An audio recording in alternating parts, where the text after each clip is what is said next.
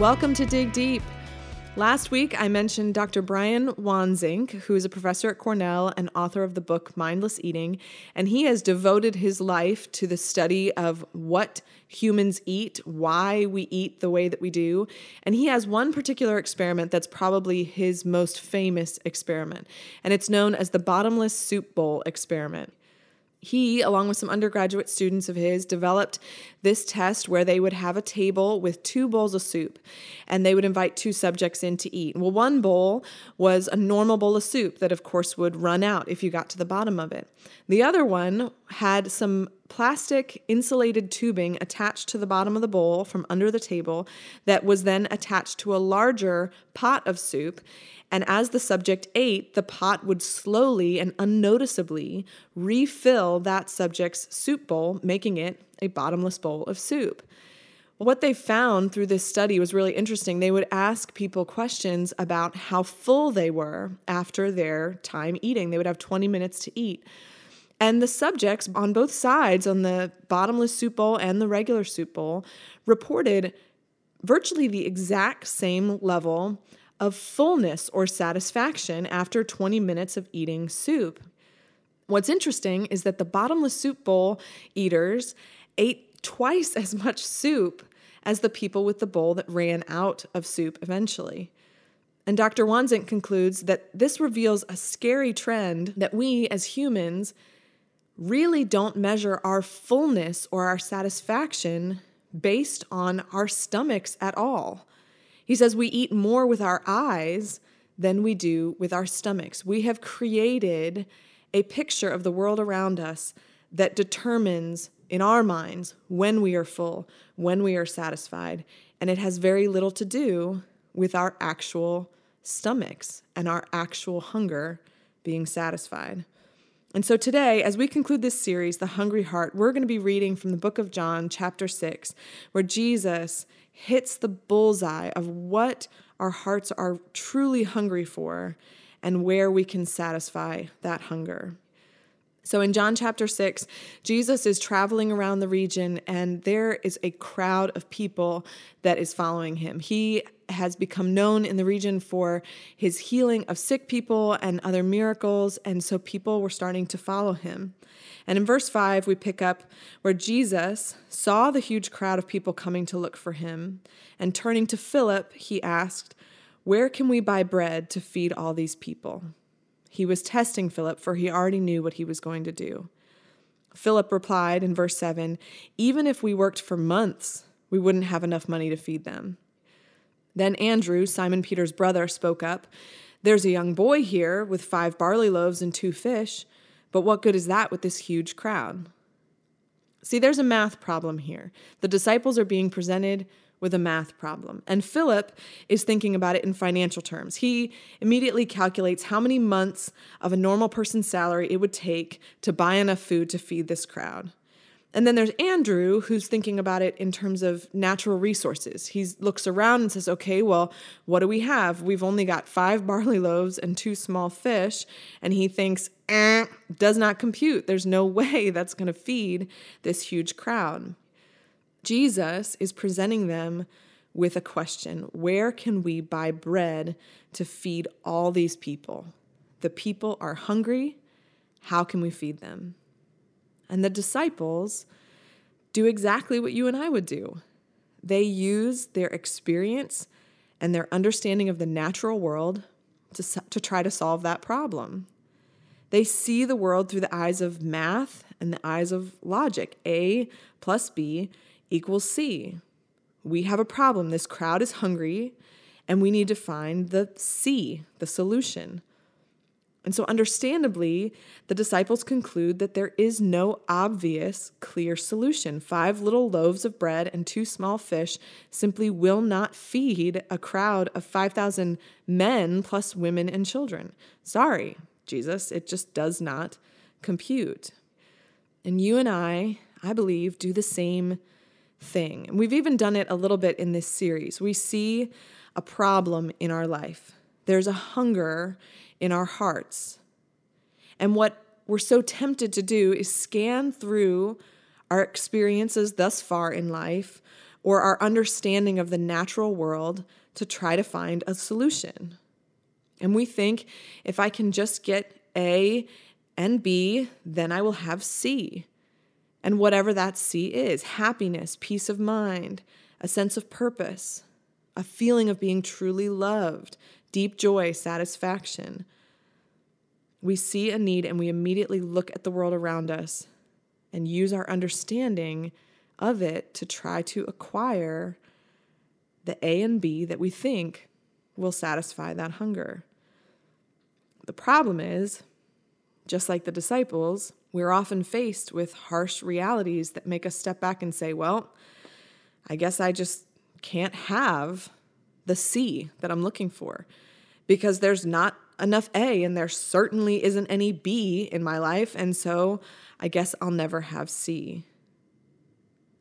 We can even do this in the opposite way. We can identify some things that we've tried that aren't working. Maybe they seemed like they would give us life, but they are actually taking life from us. This is what we talked about week 1 with spiritual Cheetos. And we say, okay, well, that doesn't work, so I'm going to remove that from the equation. But when we remove it, if we look closely, we can see ourselves gravitating toward something else to plug into the equation, hoping that it will bring us satisfaction. I've seen something really interesting in my life these past few weeks. I challenged us week 1 to consider doing a cleanse of one of those things that we've tried and we thought maybe it would satisfy our hearts in some way, but it's not working. And I suggested social media as one of those things that offers us some level of satisfaction, and it leaves us actually worse than it found us a lot of the time. So these past few weeks, I have drastically scaled back my use of social media. So normally, in a normal day, I would load some form of social media up on my phone several times a day without even thinking about it and just scroll through. But what I found is that by removing those apps, I have noticed a really weird pattern emerge in my life. You want to guess what 2 apps I've opened the most in place of those social media check-ins that I would normally do?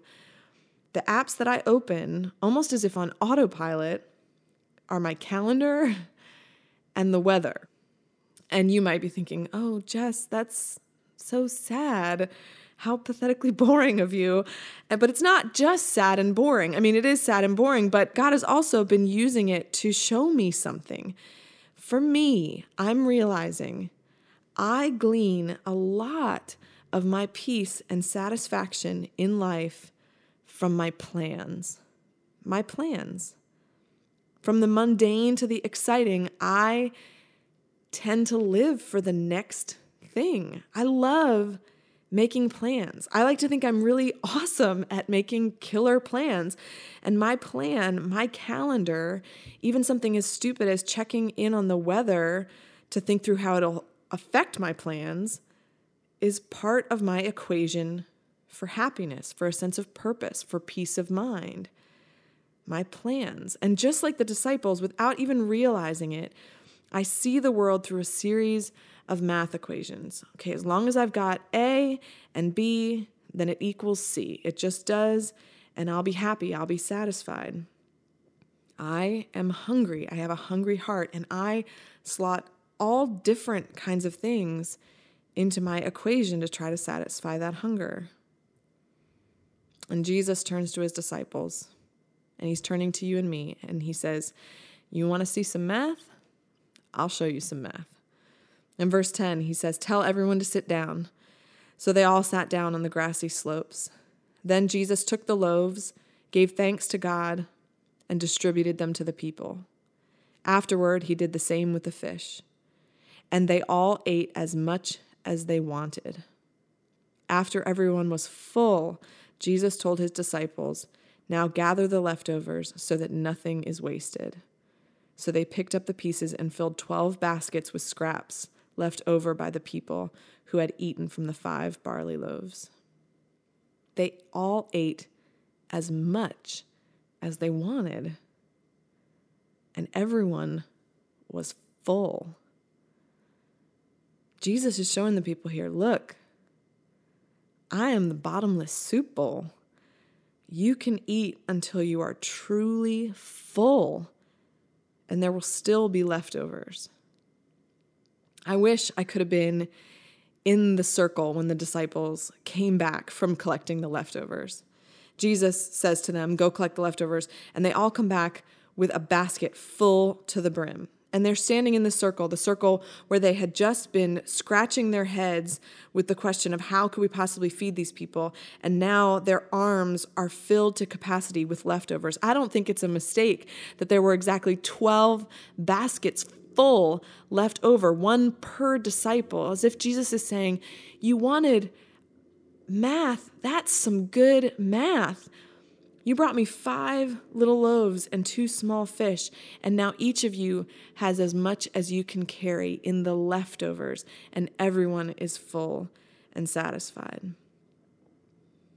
Well, we're going to fast forward in the story. Jesus slips away from the crowd, and the disciples go looking for him later that evening, and when they can't find him, they get in their boat to go look for him on the other side.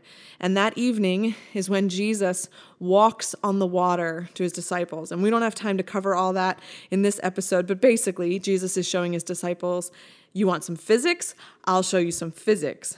And then the next day, the crowd realizes that Jesus and his disciples are gone. They see that their one boat is gone, and so they conclude they must have gone over to the other side.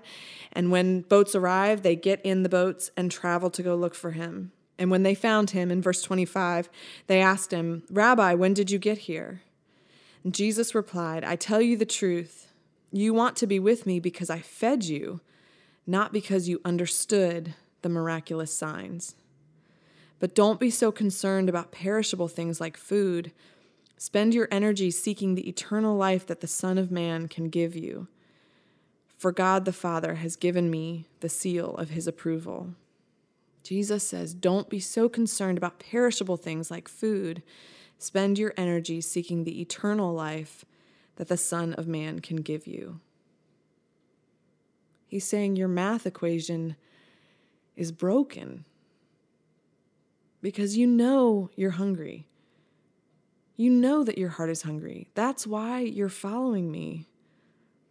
But you're looking for the wrong thing.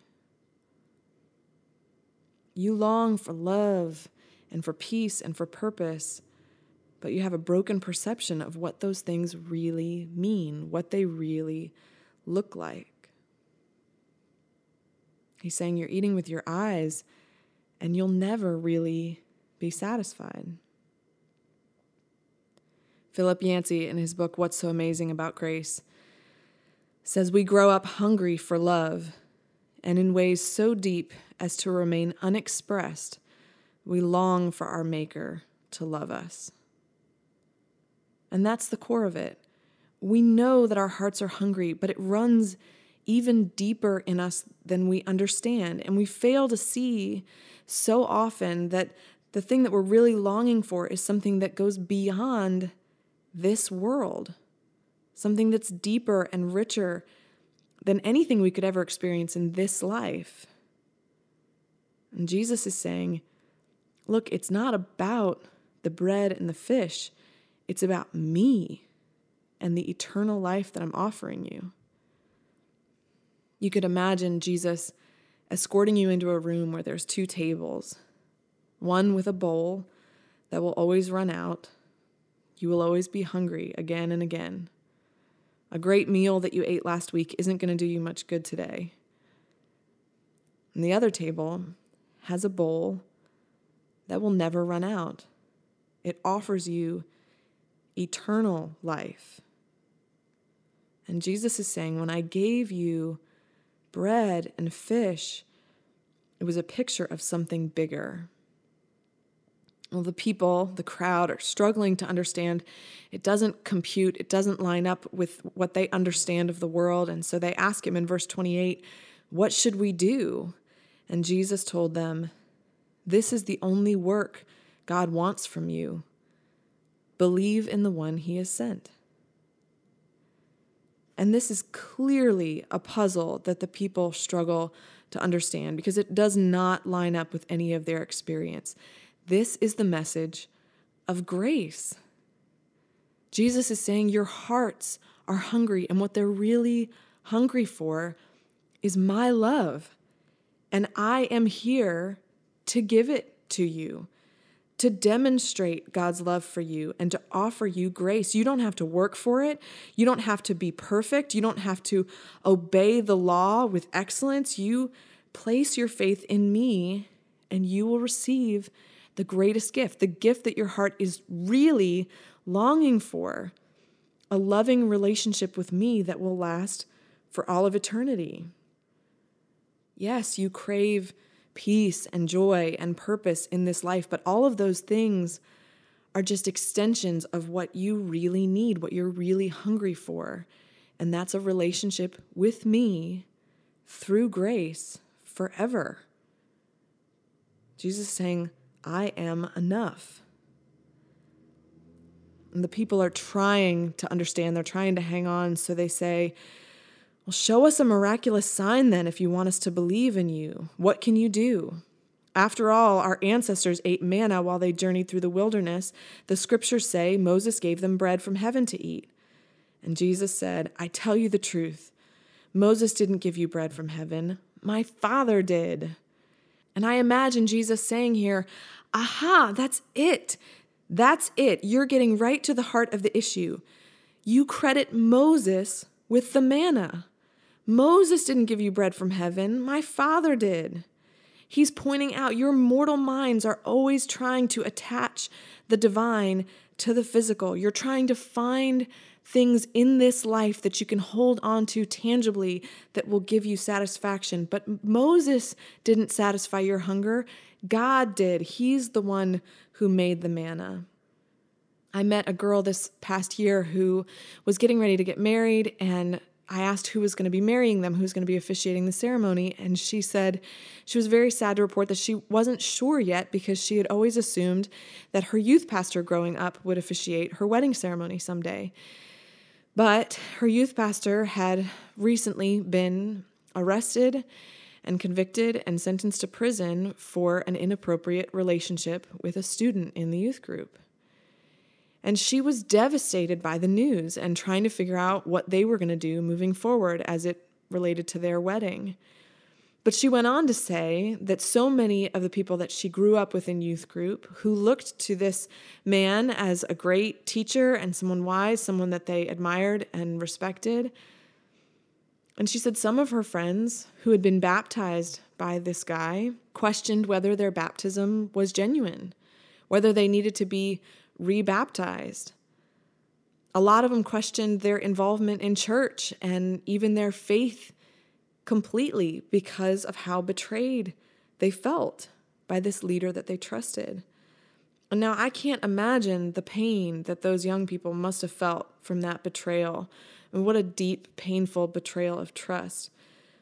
But the story that she told reminded me of the tendency in all of us to attach our faith to something tangible, something or someone that we can see. And a great test for us to ask ourselves this question, what is the thing in your life that if it was taken away, your faith would be rocked? A loss of trust in a Christian leader that you respected and followed? The loss of a loved one? Your next paycheck, your health, your plans for the future. I know that I have looked to every single one of those things to be a part of my equation for satisfying the hunger of my heart. And Jesus is saying, just try to take your eyes off of those things. They are all temporary. And then he drills a little deeper to the core of the issue, and he exposes our hunger even further. He says, I tell you the truth, Moses didn't give you bread from heaven, my Father did. And now he offers you the true bread from heaven. The true bread of God is the one who comes down from heaven and gives life to the world. Sir, they said, give us that bread every day. And Jesus replied, I am the bread of life. And this statement that he makes causes major ripples through the crowd. Because he doesn't say, I am like the bread. He doesn't say, I am the one who can give you the bread. He says, I am the bread of life. And the phrase, I am, to the Jews, to the crowd listening to these teachings from Jesus, those words were incredibly offensive. Those were words that God the Father, that Yahweh reserved for himself. When Moses has the encounter with God through the burning bush, and God sends him and says, go to Pharaoh and tell him to let my people go. And Moses says, who should I say sent me? God says, I am. Tell them I am has sent you. I am was a name that was reserved for God himself. And Jesus is saying here, I am the bread of life. But he doesn't stop there. In the book of John, in chapter 9, when he heals a blind man, he says, I am the light. In chapter 10, he says, I am the door. And again in chapter 10, he says, I am the good shepherd.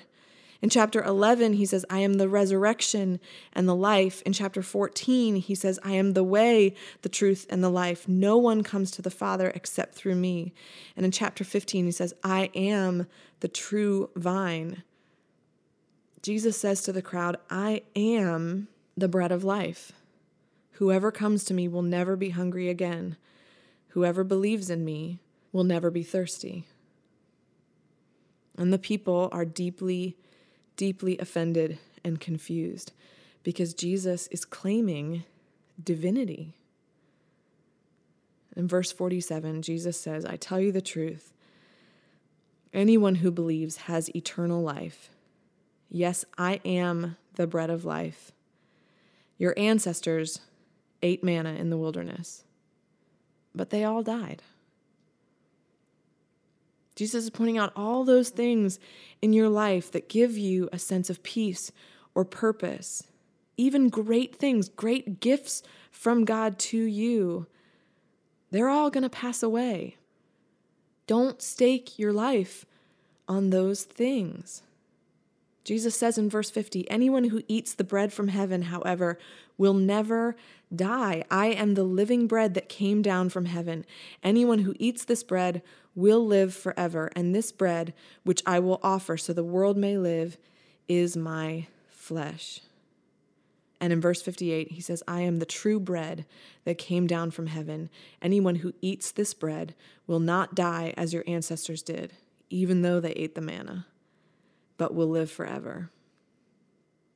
He's saying, I'm not just the one who can give you the bread or point you to the bread. I myself am the bread. And he knows that it's hard for us, but he says, try to take your eyes off the physical and put them on the eternal. Jesus proved to the people that he was not bound by the natural and physical laws of this world. He could take food and multiply it. He could heal the sick. He could even raise dead people back to life. And he's saying, what you're really hungry for is something that only I can give you. I am the bottomless bowl. The life that I offer you is the one beyond this world, the one where there will be no more sickness or pain, no more tears, and no more death. And that is the life that I'm offering you. And it would be such a shame if we were to go through this whole series and miss this. Because here's the thing. Following Jesus' teachings will make your life better. They will. They will lead to a more satisfying life. They will satisfy some of the hungers of your heart, just if you just apply his basic teachings to your life. If you apply his teaching that you should love others as you want to be loved, you will have the best marriage you could possibly have.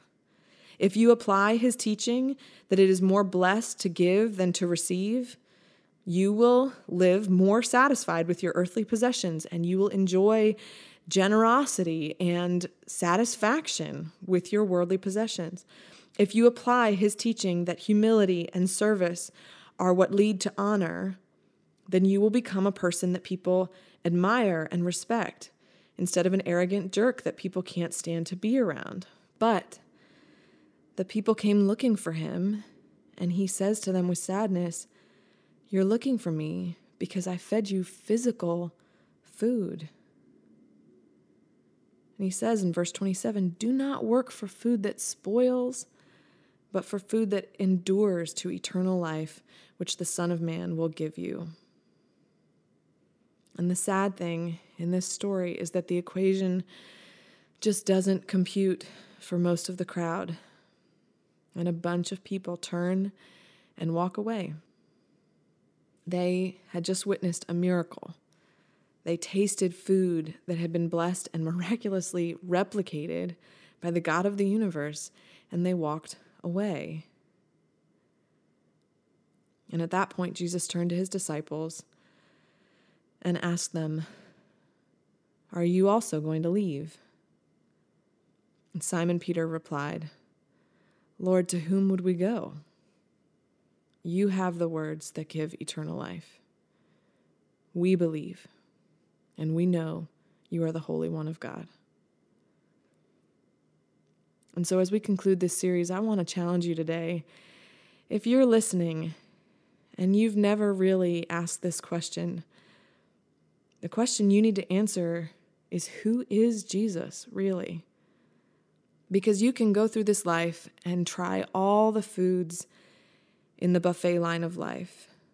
You can try every possible equation to try to solve the problem of your hungry heart, but they will not satisfy. And Peter says it so simply, "Lord, to whom would we go?" We've tried everything else, and nothing satisfies. You have the words that give eternal life. And so if you've never answered that question for yourself, who is Jesus really? I want to challenge you to read through the Gospel of John and take special notice of those phrases that I mentioned earlier, where Jesus says of himself, "I am." Make note of those and then seek to answer the question, who do I believe Jesus really is? And for all of us listening today, I want to challenge each of us to look at our equations. Look at your life. What are you trying to achieve? What are you trying to acquire? What are you trying to adjust in your life to satisfy your hungry heart? Because I believe God wants us to daily take our eyes off some of the things of this world, the perishable food that will all fade away someday, and focus our eyes on the eternal life that only Jesus can give us. Because Philip Yancey is right. The hunger that you and I feel is a deep desire to be loved by our Maker. And the good news of the gospel is that that hunger is satisfied by Jesus, the bread of life, who didn't say, "I'm the one who gives bread. I'm the one who shows you where to find the bread." He said, "I am the bread. My very flesh that I'm giving up for you is the bread of life." It's the grace that will give you what you're really longing for, a restored relationship with God that outlasts this life. It lasts for all of eternity. He is the one who can truly satisfy. So I want to thank you for being here for this series. I hope that it's been beneficial to you. As a reminder, you can find discussion questions for all of the episodes in this series in the show notes of each of those episodes on my website, jessalston.com. I hope that those are a useful resource to you as you move forward and grow closer to God. So thanks so much for being here. There'll be no new episode next week, but we'll be back again in 2 weeks. We hope to see you then. And until then, remember to dig deep.